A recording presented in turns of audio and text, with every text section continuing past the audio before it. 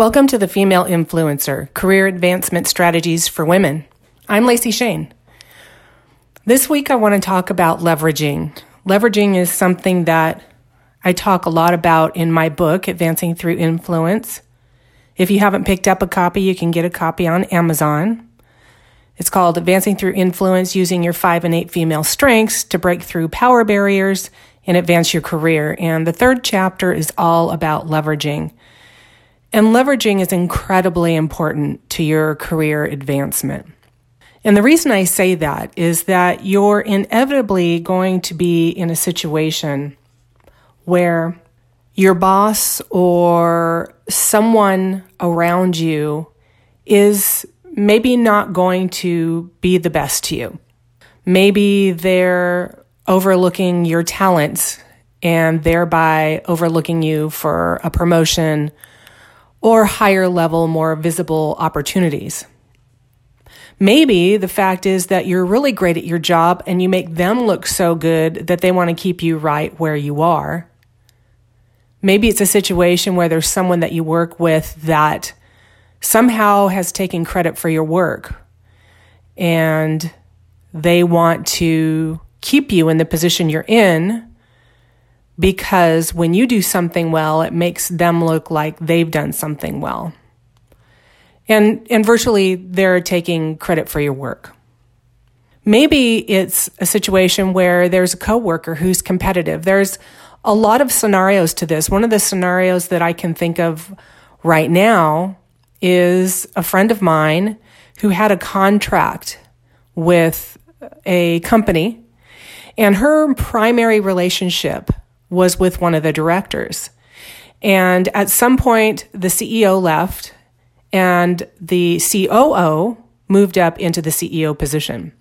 And about that time, the recession hit, the Great Recession, and they were going to need to cut some contracts. And of course, they cut hers. But what she noticed is that the contracts that they kept were the ones that had individuals running them that had a close relationship with the COO before he became the CEO.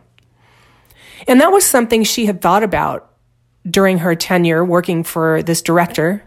The director reported to the COO is that, gosh, I really ought to get to know the COO. I really ought to get to know his boss. And there's a number of ways to do that, and we'll talk about it in a minute. But she never took the opportunity to do that. And so when the Great Recession hit and he was evaluating the contracts that he wanted to keep, he kept the people that he knew and trusted, and he didn't even know her, which is why she got cut. He didn't even know the value she was bringing to the company because he also had let go the director that she was working with. So the director goes, he moves up into the CEO position, and she's virtually forgotten, even though she was doing a great job for the company. She needed to have a relationship with that COO before he moved up into the CEO position. And at that point, had she developed that relationship, she could have leveraged it to hopefully keep her contract with the company. That was a bread and butter contract for her. It had a devastating effect on her income and her well-being. And this is something that really, by comparison, was small that she could have done, been proactive, developed the relationship, and potentially saved her contract. I always say to the women that I'm coaching, don't wait until you need a relationship to build it. Don't wait. Get out there and build relationships with key people, even if it means the key people are above your boss. And when you do that, you have to be careful. You have to be really careful. It can't come across as though you're doing it because you don't trust your boss, because you feel mistreated, because you don't think they're seeing your value. The way you do that is sort of in an informal mentoring way. It's sort of, you could say that it's a bit of networking, but you come from a space of giving and from a space of admiration and from a space of the attitude that says, you've become so successful in your position or in your career.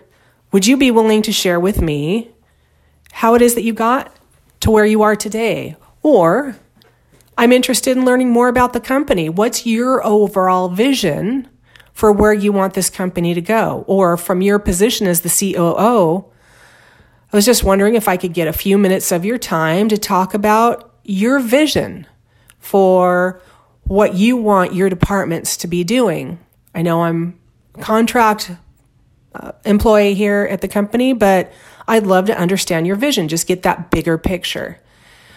There's a number of ways to do it. There's a number of ways to start slowly, gradually building that relationship that you can later leverage. And it just starts out by being a human being, by being a caring human being, by being curious about people.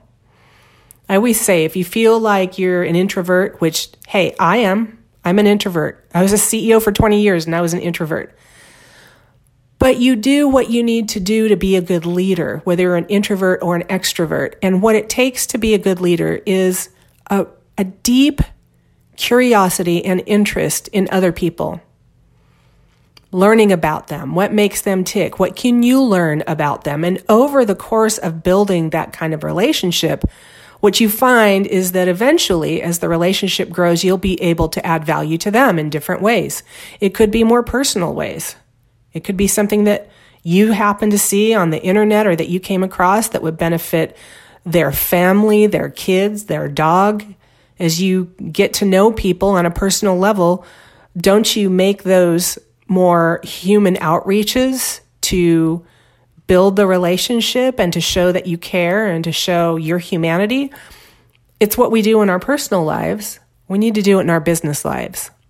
In that way, you start building the solid relationships that you need when you need to leverage someone. When things go south and the company needs to cut positions, oftentimes people aren't going to cut the positions that they feel are vital to their success or that they feel are vital to the company. And how would anybody know if you didn't have a relationship with them? You can't rely on your boss to do that for you. You can't rely on other people to notice. You can't sit at your desk and say, all I have to do is work hard and someone will notice. That's not how it works. You have to take responsibility for building the relationships that you can later leverage. I know a woman that's in an organization that just got a new CEO, and she works for one of the directors there, and there's all new leadership at this company. And her boss is kind of freaking out about this new leadership, not sure what changes are going to happen, not sure what impact they're going to have on her department. And my friend is very positive. She sees the vision of the new leadership. She's excited. She wants to get on board, while she's watching her boss do some self-destructive behaviors in the job out of fear and, quite frankly, possibly jealousy. So she's making efforts to build those relationships at the highest levels so that they know, I'm not going around anybody. I'm not trying to go behind my boss's back. I just want to get to know the new leadership. I want to be part of the answer, part of the solution to whatever new directions we're going to go, whatever changes we're going to make. And this all happens slowly, but you have to start making efforts towards building relationships that you can leverage. And you should be building several, not just one or two.